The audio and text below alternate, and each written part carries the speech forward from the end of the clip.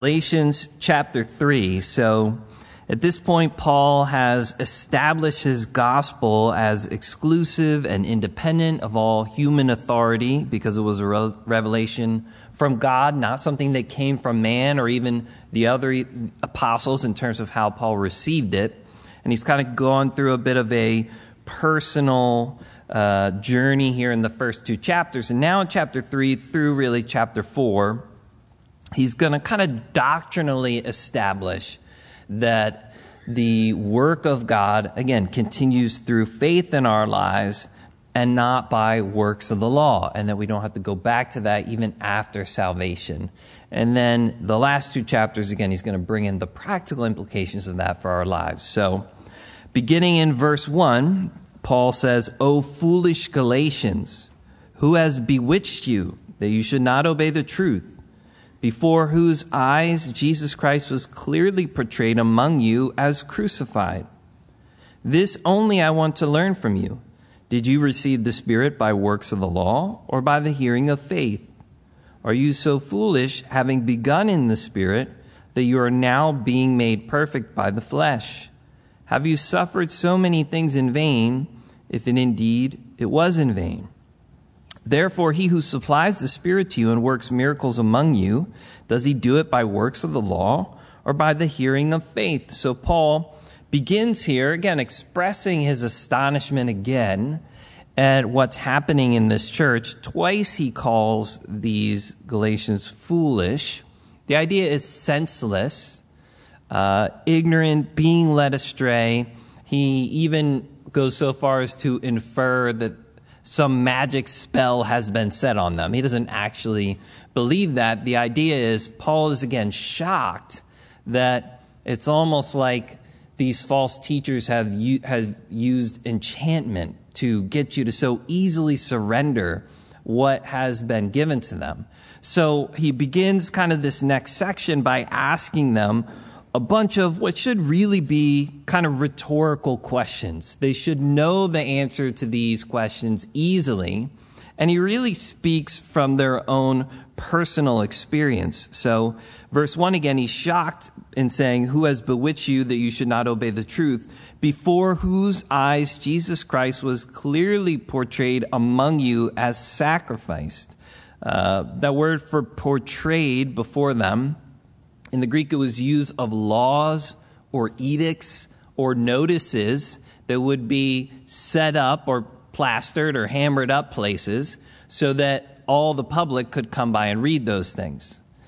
And what Paul's essentially saying is Christ was portrayed in front of you as crucified, that you easily saw the reality, the spiritual reality of Jesus Christ crucified through the work of the Holy Spirit, not just a literal picture, not just in symbols, but in a reality that was enough to change their lives.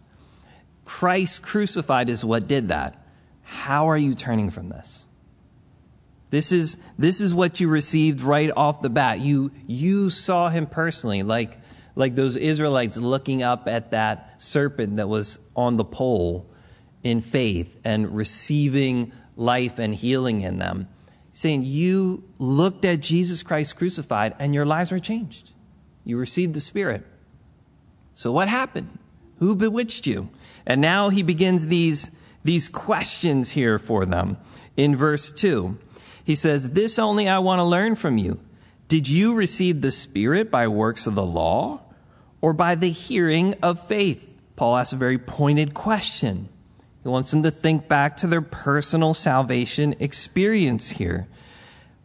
After recognizing Christ was crucified, they received the Spirit of God, which, again, Paul considers these Galatians believers, before they had any type of interaction from the law of Moses. He's like, how did you receive the Spirit of God?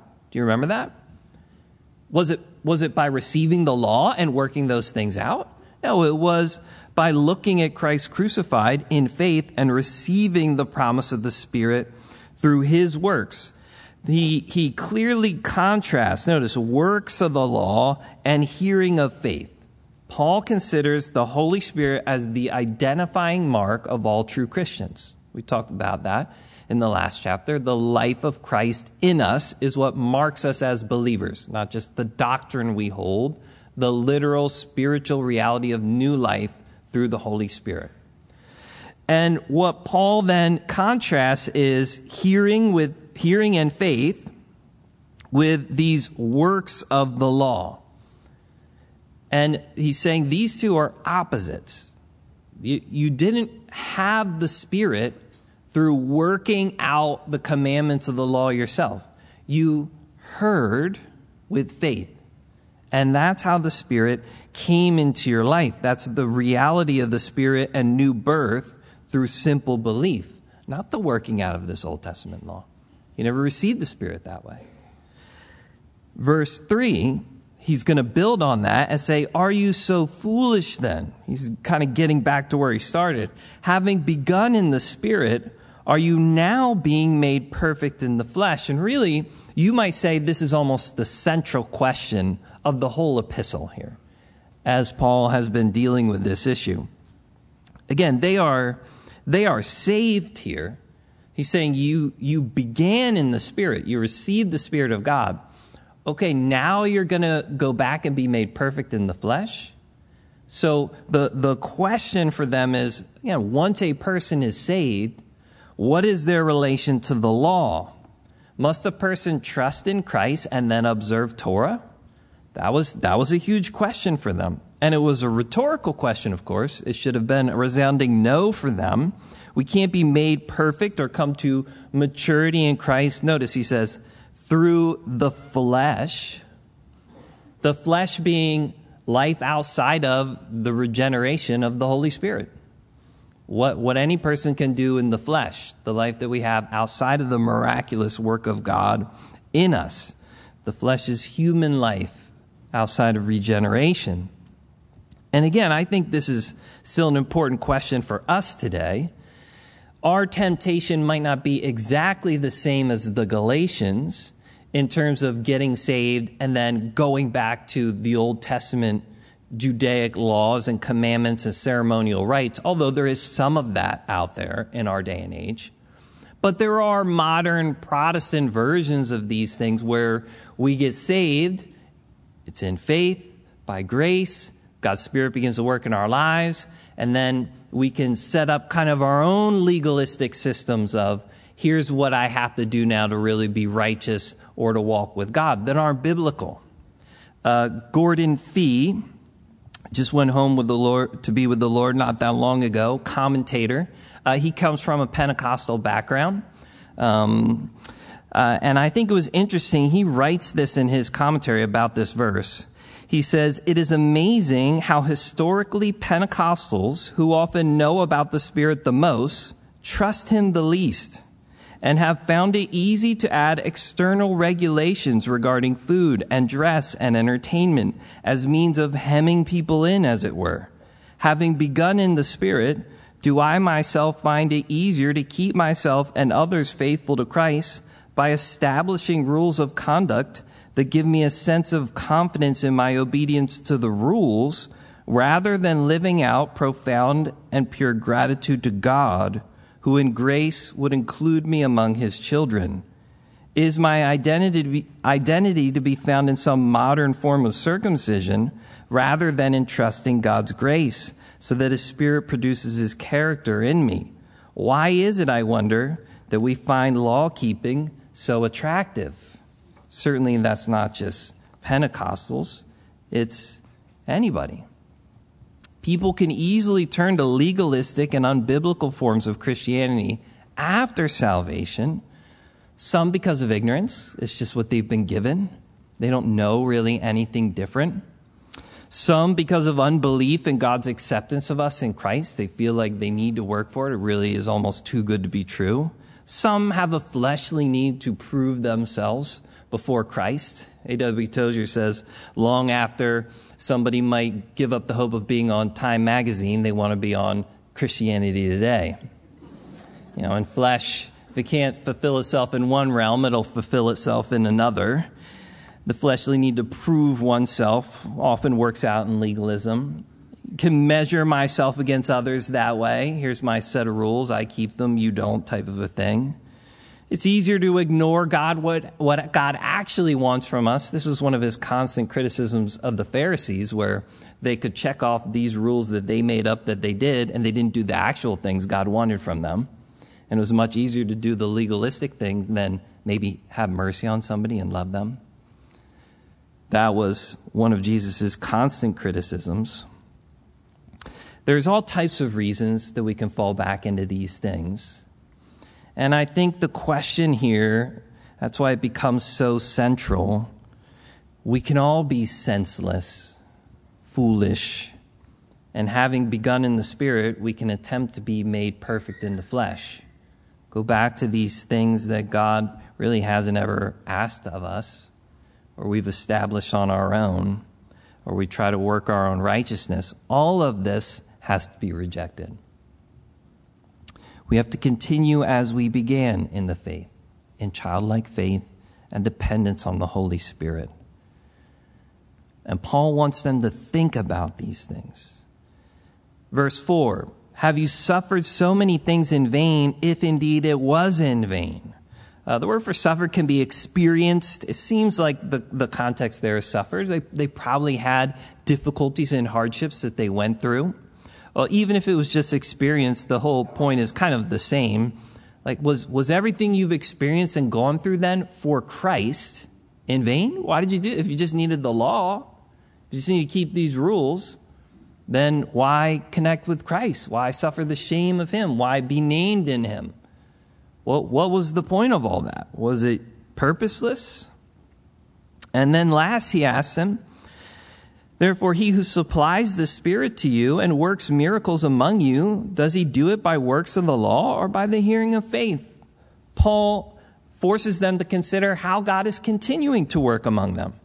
God was present with them by his Spirit. He was supplying their needs and working miraculously. Was that all because of the law? Is God only doing these things in your life because you check off these boxes? Again, they would have those Jewish boxes. We have other boxes in our modern kind of way. You know, we're like, oh man, I'm up for this promotion at work. I better read Devos every day this week. If I miss a day, God might be like, no, not this time. Right? You know, we have our little boxes that we feel like I got to check these things. And if I don't check these things, then God's not going to be nice to me. Paul's saying, okay, God worked miraculously among you. When you got saved, is it because you kept the law? When he gave you his Spirit and opened your eyes and you received salvation, was it because you did something right? No, how did he do it? Was it by faith? Is it simple trust in him? Or was it because of your works? Again, all of these things should be easy for them to come to the realization there. And he brings their personal experience right in front of them. And now in 6, he's going to begin to transition between their experience and the example of faith that we have in the Scriptures. No doubt he's doing this because many of the false teachings of the Judaizers would have started with some of these things. The stuff that bewitched the Galatians, I'm sure the Judaizers talked about Abraham. They talked about Moses. It sounded very spiritual and was part of what tricked them. So now Paul's going to go back and begin to establish from the Scriptures the same things he's been saying to them. So he says in verse 6, just as Abraham believed God and it was accounted to him for righteousness. He quotes there from Genesis and the promises of God. Therefore know that only those who are of faith are sons of Abraham. And the Scripture, foreseeing that God would justify the Gentiles by faith, preached the gospel to Abraham beforehand, saying, in you all nations shall be blessed. So then those who are of faith are blessed with believing Abraham. So Paul now goes all the way back to Abraham, which of course would be a central character for anybody who's talking about Jewish issues. In Romans 4, Paul deals with a similar situation here, and he even mentions there, this is before Abraham is circumcised, he receives this promise. And he wants to show from his quote in Genesis 15 that Abraham was accounted righteous before God because of belief, of faith, not because of his works.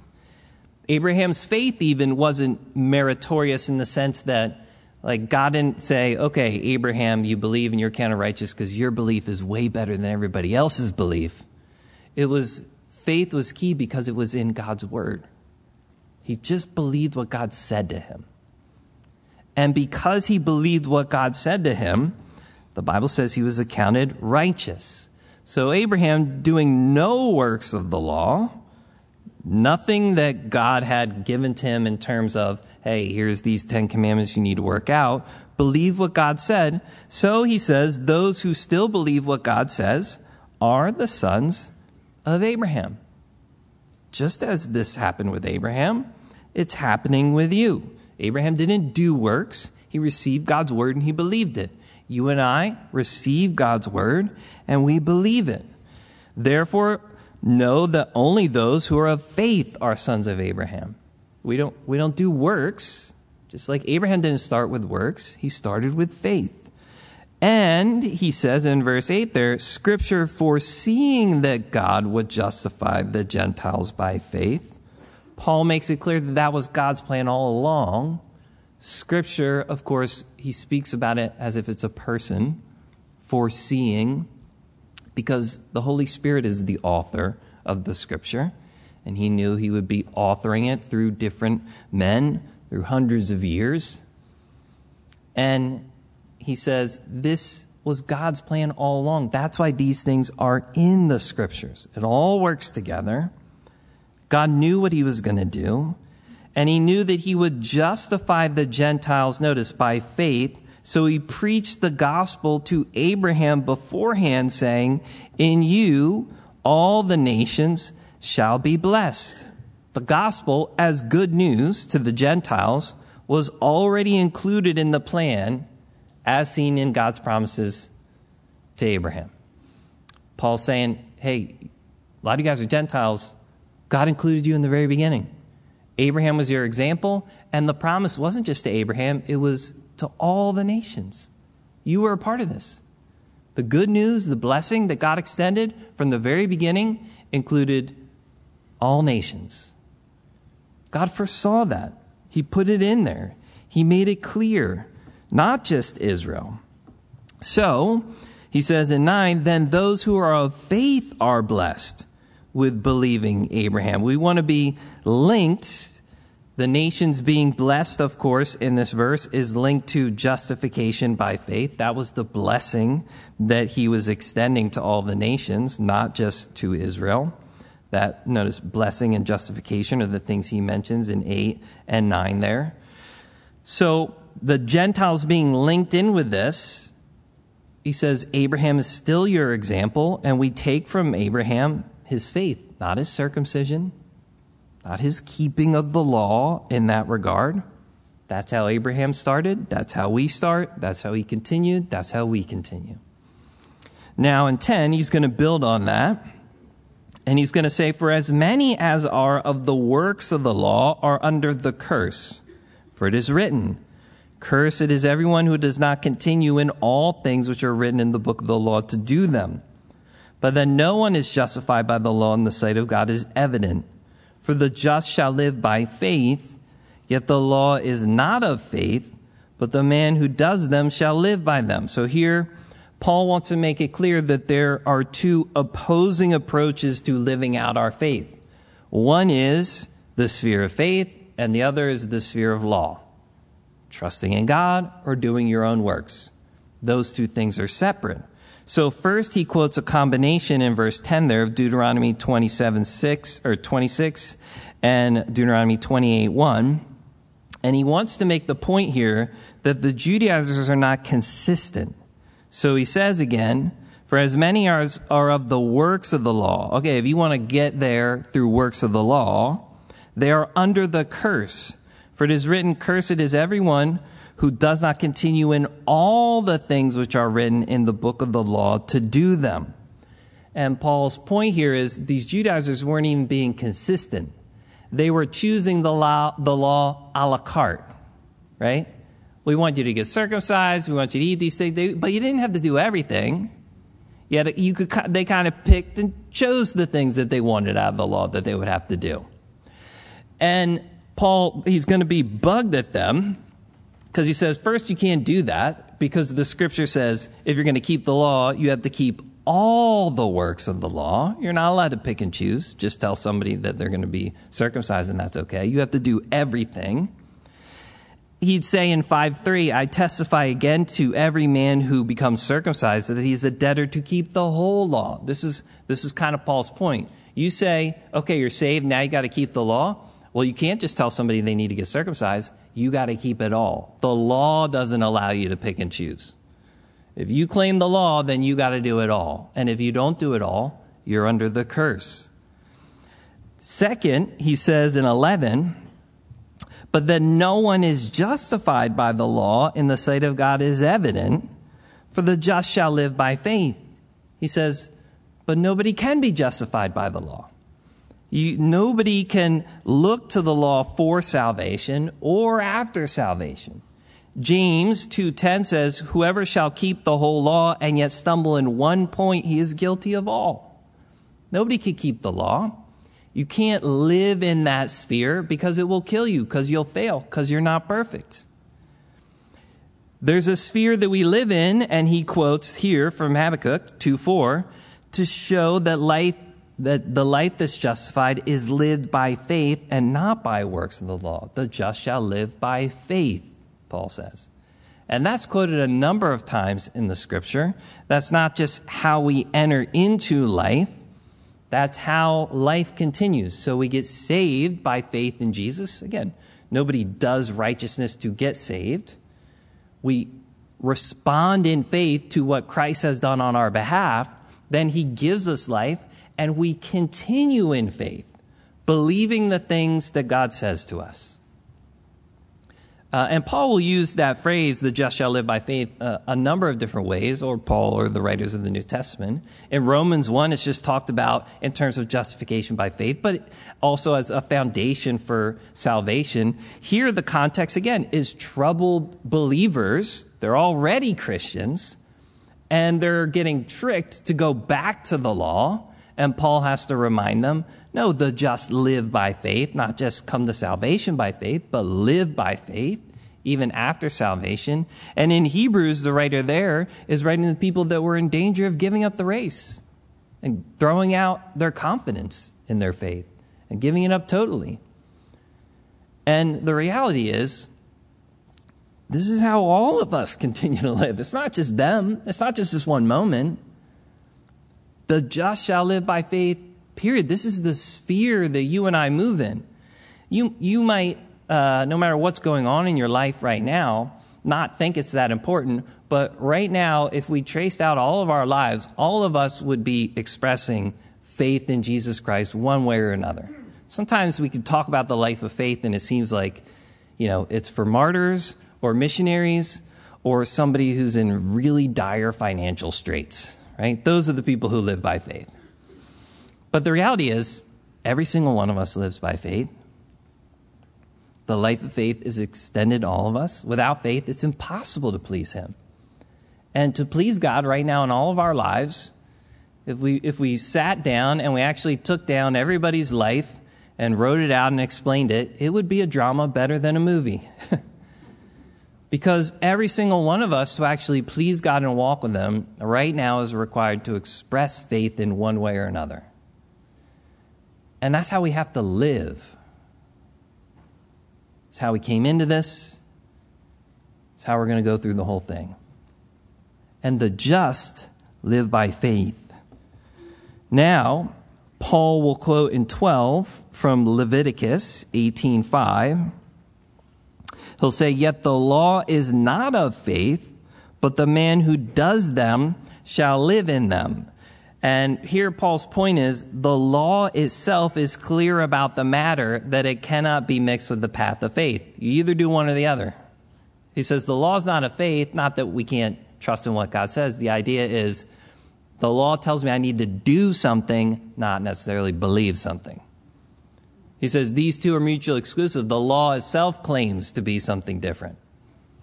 Faith is talked about in one way. The law and righteousness are talked about in an opposite way. The law doesn't give you the ability to be a la carte and just kind of choose the parts that you want. doesn't offer you salvation, and nor does it give you the right to try to mix it with something like faith, because it's about works and obedience. Paul's laying these things out, making it clear for them. Now in 13, he says, Christ has redeemed us from the curse of the law, having become a curse for us. For it is written, cursed is everyone who hangs on a tree, that the blessing of Abraham might come upon the Gentiles in Christ Jesus, that we might receive the promise of the Spirit through faith. Here's a remarkable verse about what Christ has done for us on the cross.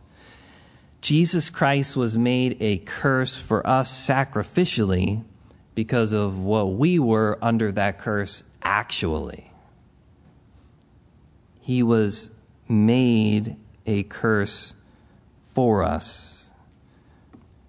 It's pretty remarkable what Paul would state here. Christ has redeemed us. This is how he has redeemed us, by becoming a curse for us. Substitution. That's what the Bible teaches. A remarkable statement here, very much like what Paul wrote earlier in Corinthians, where he talked about he who knew no sin became sin, made to be sin for us, that we might become the righteousness of God in him. This passage is similar here. He brings up from, again, a Old Testament reference in Deuteronomy. Cursed is everyone who hangs on a tree. The scripture says that. Actually, pretty remarkably, in the book of Acts, the idea of death on a tree is picked up in their preaching. Acts 5:30, Acts 10:39, Acts 13:29. Usually a person would be put to death. Their body would be hanged on a tree. It was a sign of judgment or a cursing. And the fact that they would come out, these apostles, and not be ashamed to preach that about Jesus Christ, I think we can miss that. To make it an essential element of what they preached about Jesus, particularly in a Jewish context, meant they really understood he wasn't carrying the curse for himself. It was for us. Peter would say in 1 Peter 2:24, who himself bore our sins in his own body on the tree, that we, having died to sins, might live to righteousness, by whose stripes you were healed. I think the argument here is to be kept clear when he brings in this context of the curse and the curse of the law. His point is, if Christ took the curse of the law for us, then there's no need for us to try to keep the law by works anymore. Everything the law would have put on me for breaking it, Christ already took. So why am I trying to go back and keep it now? The curse has been expended, given, worked out on Christ Jesus already, paid in full. So what are you going back to? What are you trying to work out here? This curse has already been dealt with in Jesus Christ. I'm set free from the law. There's no need to try to escape it by my own works. Why? He says in 14, that the blessing of Abraham might come upon the Gentiles in Christ Jesus, that we might receive the promise of the Spirit through faith. This is how the promise of the Holy Spirit comes to Jew and Gentile, through faith in the work of Jesus Christ. If I try to get there myself, I'm just back under the curse. Well, why am I going back under the curse if Jesus already paid the price? If he already redeemed me from the curse of the law? What is going on there? In the Old Testament, the Holy Spirit was the promise that God gave. From Jeremiah 31 through 34, Ezekiel 36, 26 and 27, that God would take his law and the whole aim of the law, and that essentially he would change our hearts. And he would write it there in a new way through his Holy Spirit in a new covenant. And Paul will say the summation of the law is love your neighbor as yourself, just in a few chapters. He does that through his Holy Spirit now. He takes the whole aim of the law and he gives you his Spirit instead. I'm going to give him a new heart. I'm not just going to give him a bunch of rules. I'm going to give him the life, the power to live it out. That's the promise. And he says, how does that come to us? Did that come to us through keeping the law? No, that promise of the Spirit would come through faith. Now, 15, he says, brethren, and I don't think we can skip over that word there. I think it's very important. Paul's still communicating in brotherly love. He knows there are, and this is important for us, legalistic brothers and sisters out there who are bewitched or tricked or in bondage, right? And Paul's he's laying it out here, but he's still claiming these as brothers and sisters in Christ. And I think that's important for us, even if we come to legalistic individuals. Sometimes in general Christian realms, right, there's a very hateful attitude toward legalistic people. And it doesn't mean we have to love what they're doing or what they say. But like Jesus loved the Pharisees. Paul here loves these believers that are getting caught up in legalistic Judaism. And he loved those Jewish religious nutcases that were like him, because that's who he was. And he understood the work of God in people's lives and the Holy Spirit and his ability to change them and to open their eyes. So I think that's important there. Brethren, I speak in the manner of men. Though it is only a man's covenant, yet if it is confirmed, no one annuls it or adds to it. So when he says, I speak in the manner of men, he's saying, I'm going to give you an everyday life example here. I'm going to add to this. And he says, if there is a covenant, if it's confirmed, no one annuls or adds to it. The idea there is a covenant. We might say in our modern day, a will. If somebody writes up a will and that will is done and they pass away, nobody can go to that will and now change things or add to it, right? You can't go to somebody else's will and write your name in there and be like, oh yeah, me too. Right? You're not allowed to do that. You can't, if it's established, if it's ratified, you're not allowed to take away from it or add to it. Unfortunately, some people get very negative around those things. But he says that's an everyday life example. Now he's going to add to that 16. To Abraham and his seed were the promises made. He does not say, and to seeds as of many, but as of one, and to your seed who is Christ. And this I say, that the law, which was 430 years later, cannot annul the covenant that was confirmed before by God in Christ, that it should make the promise of no effect. For if the inheritance is of the law, it is no longer of promise, but God gave it to Abraham by promise. So Paul is again, I think, anticipating an argument here from some of these Judaizers. He knows they'll say something along the lines of, hey, look, yeah, Abraham, maybe he believed and he was accounted righteous, but he got circumcised after that, and then the law came in later, and at that point, you can't just throw the law out. It's got to be a part of the equation. So circumcision and the law, no doubt, need to be a part of what happens after someone expresses faith in Jesus Christ. That has to be why they're taken into account. So most agree they're saying something along those types of lines here. And Paul begins to address, I think, those concerns. And no doubt he had conversations like this continually with individuals. So he takes them back to the promises of God in Genesis. In 16, again, he says, to his seed were the promises made. He does not say to seeds as of many, but of one.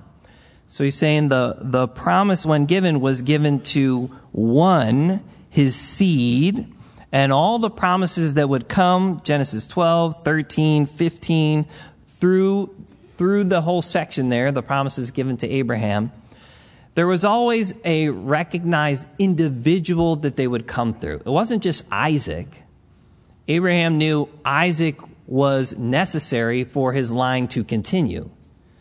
All the way from Genesis and the prophecy about one coming who would crush the head of the serpent, whose heel would be wounded, there was an understanding of a person. There's a person. There's a Messiah. These things are going to be centralized in an individual. And that person who comes, that singular seed, is going to be the one who brings the blessing to everyone. So not just the Israelites, but again, Paul says to that wider group that would encompass Jews and Gentiles. And Paul makes it clear that that seed was Christ. And we receive the blessings of Christ through faith. So in 17 and 18, what he's saying when he says that the law, which was 430 years later, cannot annul the covenant that was confirmed before by God in Christ, so that it should make the promise of no effect. He's saying, remember my normal life illustration? God made a promise to Abraham. The law comes hundreds of years later. It can't annul or change or be added to the promise, the covenant that God made with Abraham. It can't switch things. Just like I can't go to a person's will and add myself in. It can't make the promise of no effect. The two are mutually exclusive in terms of life and approach. God gave to Abraham this promise. He says, if the inheritance is of the law, it's no longer of promise. It can't be both.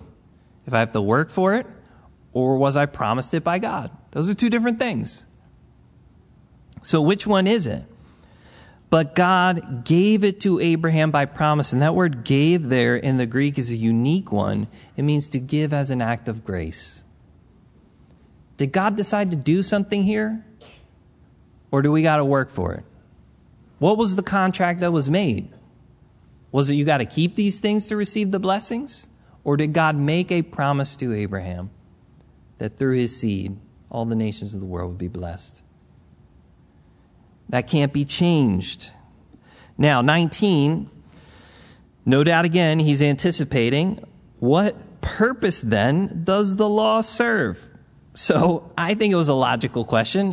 If I'm standing there, maybe I'm a Jew and I'm trying to work through these things and I'm saying, okay, if the law didn't give us the Holy Spirit, it didn't justify us in God's sight, it left us under a curse, it had no relation to God's promise of Abraham's seed, well then what was it for? Right? Why bother with the law at all? Paul answers very short and clear. Because of transgressions. It was added because of transgressions. The law is perfect for the lawless. The law of God revealed sin as transgression of God's holiness until the coming of Christ. That was what the law did. Notice it was temporary. It was added because of transgressions, 19, till the seed should come to whom the promise was made, and it was appointed through angels by the hand of a mediator. Now, a mediator does not mediate for one only, but God is one. Paul would say in Romans 4:15, because the law brings about wrath, for where there is no law, there is no transgression. The idea is the law showed people they were sinners in need of a Savior. That's what the law did. It showed you that God is holy and you're not. It showed you that you can't work for salvation because you can't keep a perfect holy law. It brings a sense of God's holiness to sinful human beings, and it's very good for that purpose, and it's still good for that purpose. 1 Timothy 1, verses 8 and 9, Paul says, we know that the law is good if one uses it lawfully, knowing this, that the law is not made for a righteous person, but for the lawless and insubordinate. So even today, I think it's important for us to know what the law is for. Because interestingly enough, Satan will deceive people in abusing the law by trying to use it to prove their own holiness. That's what happens. If people use the law to prove their own holiness, and what Paul says here is no, God ordained and set up and added the law to prove you're not holy. So if you take it and try to use it to prove your own holiness, you're doing the exact opposite thing that God sent it in the world to do. You're showing that you don't understand it at all, which is the thing that the Jews were doing. And it's important for us to know the same. The law was intended to show I'm a transgressor in need of a Savior. That's what the law shows me, that I'm lawless. Secondarily, Paul says that the law was mediated by angels and Moses to the people, Acts 753 mentions that, Hebrews chapter 2. We don't know exactly, we don't have details of exactly what the angels did. That's what everybody wants to know. Like, wait, what did they do? We don't know. It just says they were a part of it.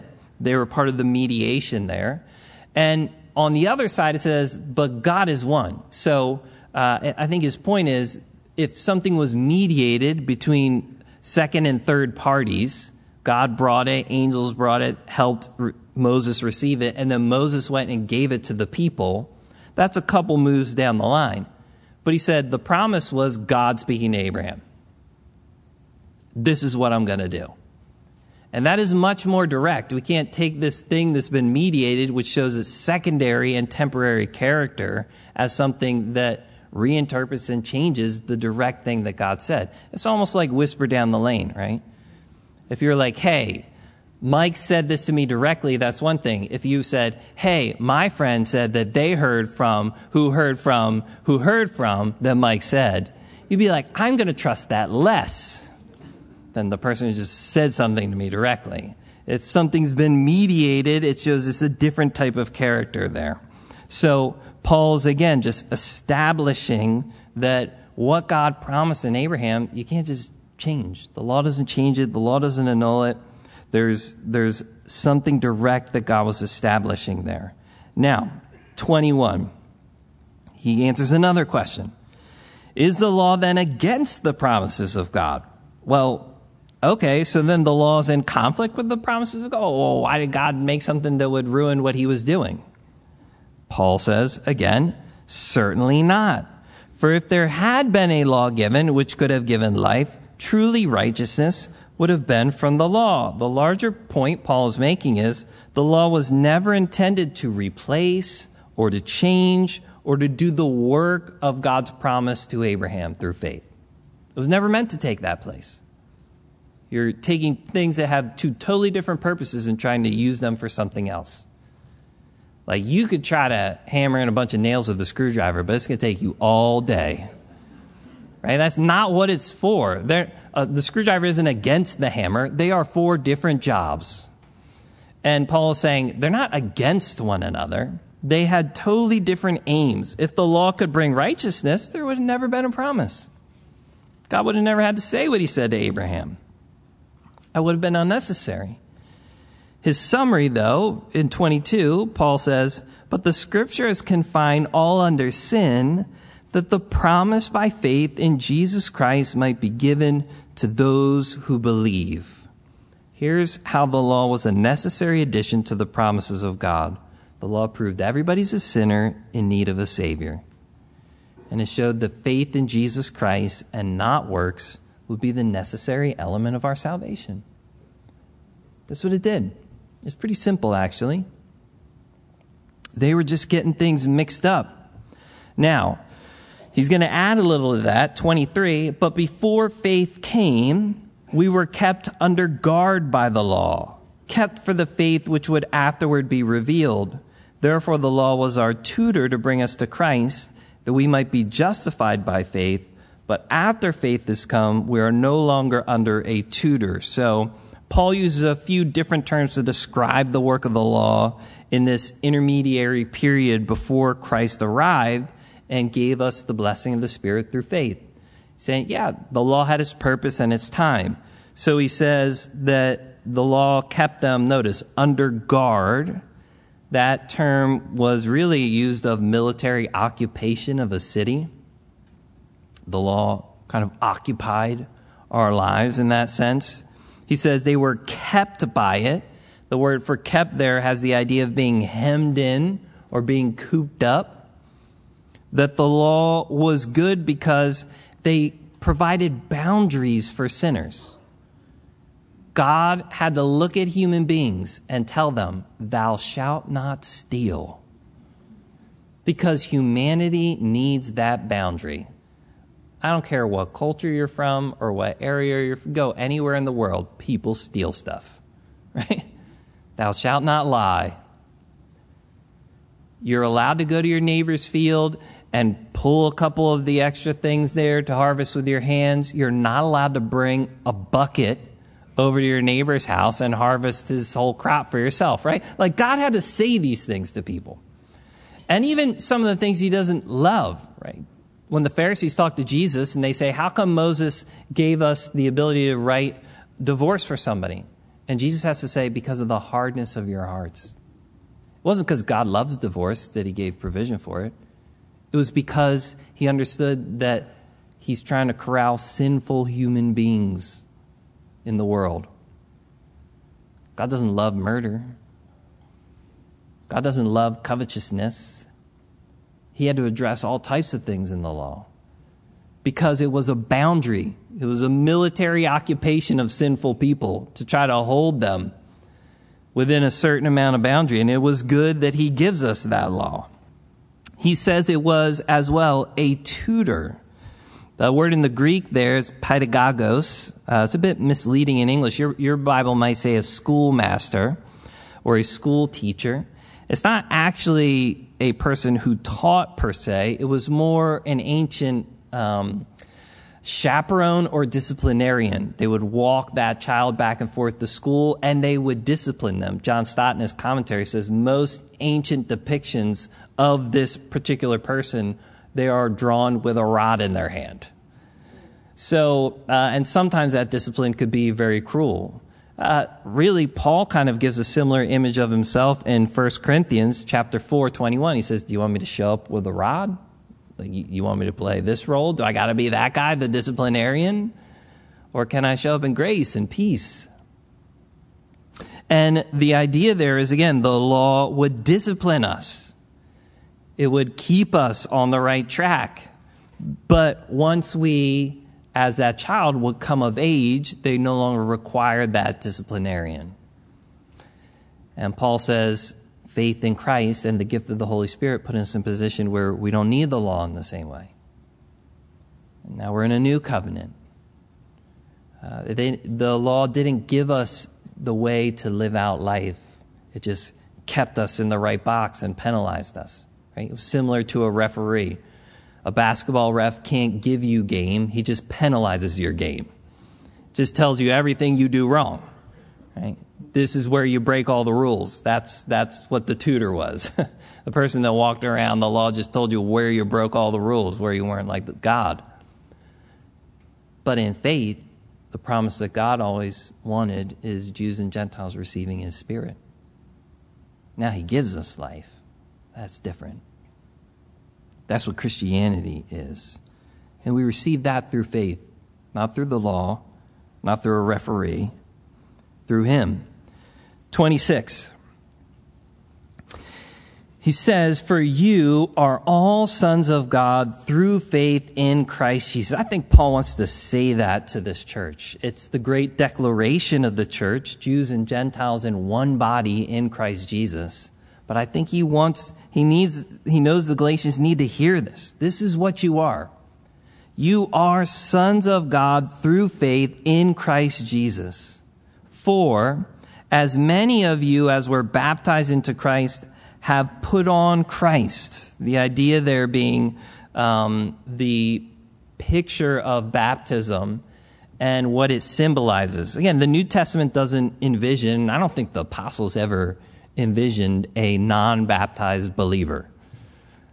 You became a believer and you got baptized. That was one of the commands of Christ. They would do that. And it was a public statement about the spiritual reality of what was happening inside of you.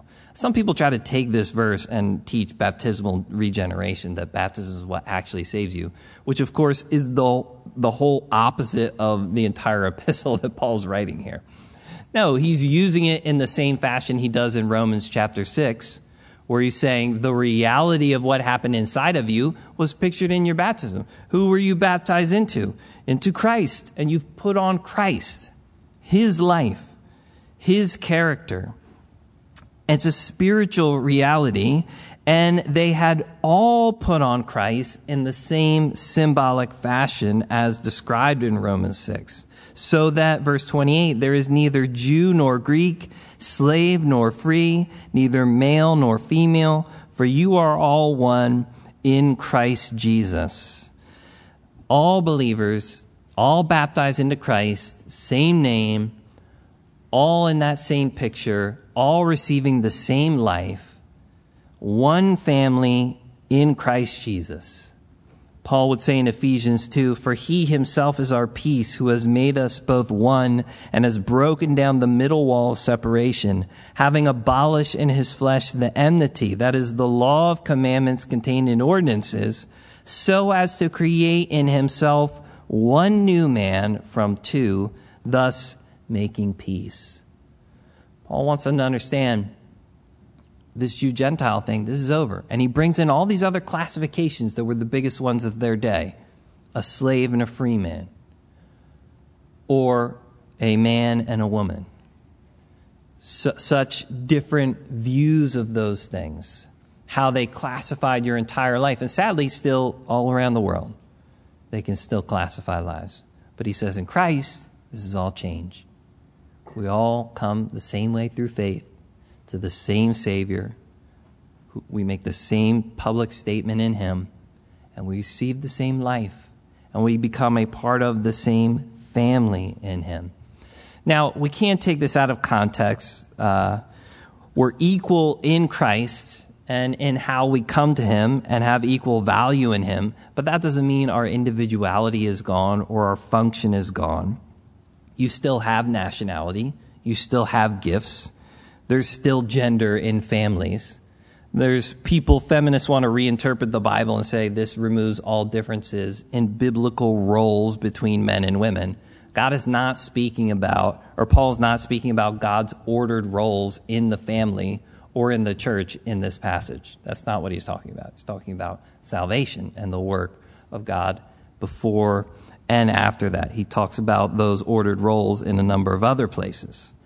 Liberal interpreters want to take this verse and remove all the differences in the sexes and say gay and lesbian marriage is fine now and acceptable to God because there's no male or female. God doesn't put any view of those things. Paul is not talking about God's intent in marriage here. That's not his point. His point is very simple. All Christians share equally in the blessings of the family of God through faith. That's it. That's what his point is. All Christians share equally in the promised blessing that the Scripture foresaw from the very beginning by faith. And my nationality doesn't keep me out of that. Jew or Gentile or whatever else I am. My gender doesn't keep me out of that. My social standing in the world doesn't keep me out of that. It is extended equally to all. Now, certainly, if that's true, my first relation to another believer is that of a brother or sister in Jesus Christ. That's how I should see them. That's how I should relate to them. It's not a matter of race or of social standing or of gender. We've all been lost sinners, saved by Jesus Christ. We've all been people under the curse of the law who have been redeemed from the curse of the law by the work of Jesus Christ. And certainly you could go through history and in our modern history and say if people related to one another through the fatherhood of God and the brotherhood of the saints, things would be a lot better. It is a powerful statement there, but I do think it's important that we need to keep it in its proper context. People want to take this and just kind of run wild with it here. Paul is talking about something very specific to these people, but it is a beautiful thing that God has extended to all people, that the ends of the earth can look to him and be saved. And you know what? It's not complicated. You just need to put your faith in Jesus Christ. You don't have to do anything because you can't do anything. Only Jesus Christ can do the work. And when I come to him in faith and receive salvation and the promise of the Holy Spirit, I continue to live in faith. And how I receive the Spirit, how I began, is how I'm going to continue. I can't begin in the Spirit and then be made perfect in the flesh. I can't go back to this law-oriented righteousness, whether it's the Jewish ceremonial law or whatever modern version of law people want to make up. Some weird cult leader is throwing out all types of crazy things, right? like everybody's got to give me their wives now or something. That's what they always say, something like that. It's nuts. And all your money, right? Those are the things that always end up coming out. People do all types of crazy things and then adding in after salvation. We're saved by his work, not our own. So Paul says, verse 29, if you are Christ's, then you are Abraham's seed and heirs according to the promise. If you're Christ's, if his life is in you, then you're really Abraham's seed. You're the literal fulfillment of the promise that he gave to Abraham from that very beginning. And that's how you have to continue. So let's stand. We're going to pray. He'll continue to work through some of these things in chapter 4. I encourage you to read ahead. I would just again say to anybody who's here, if you are here tonight and you came out and you felt like you got to do a bunch of stuff to be saved, or you had to keep some type of Jewish law, I don't know, maybe somebody's here and that's what they've been given, or maybe you come from a very legalistic background, I would just like to say to you, put your faith in Jesus Christ and his work, and you can receive the promise of God through faith. That's what he wants. So just come to him and say, Lord, I give up. I have no hope in myself and my works. The only way I will be saved is your works on my behalf. And believe that Christ has already redeemed you from the curse of the law, and you'll be saved. Let's pray. Lord, I thank you for your truth. Thank you for who you are. Thank you for what you've done. There is no one else who could have done it. You and you alone, Lord, and you deserve the name that is above every name. And you deserve the fact that every knee is going to bow and every tongue is going to confess that you're Lord. So we thank you. We pray, Lord, that you would teach us more what it means to continue to walk in your Spirit and to live by faith in a way that's pleasing to you. We ask all these things in Jesus' name. Amen.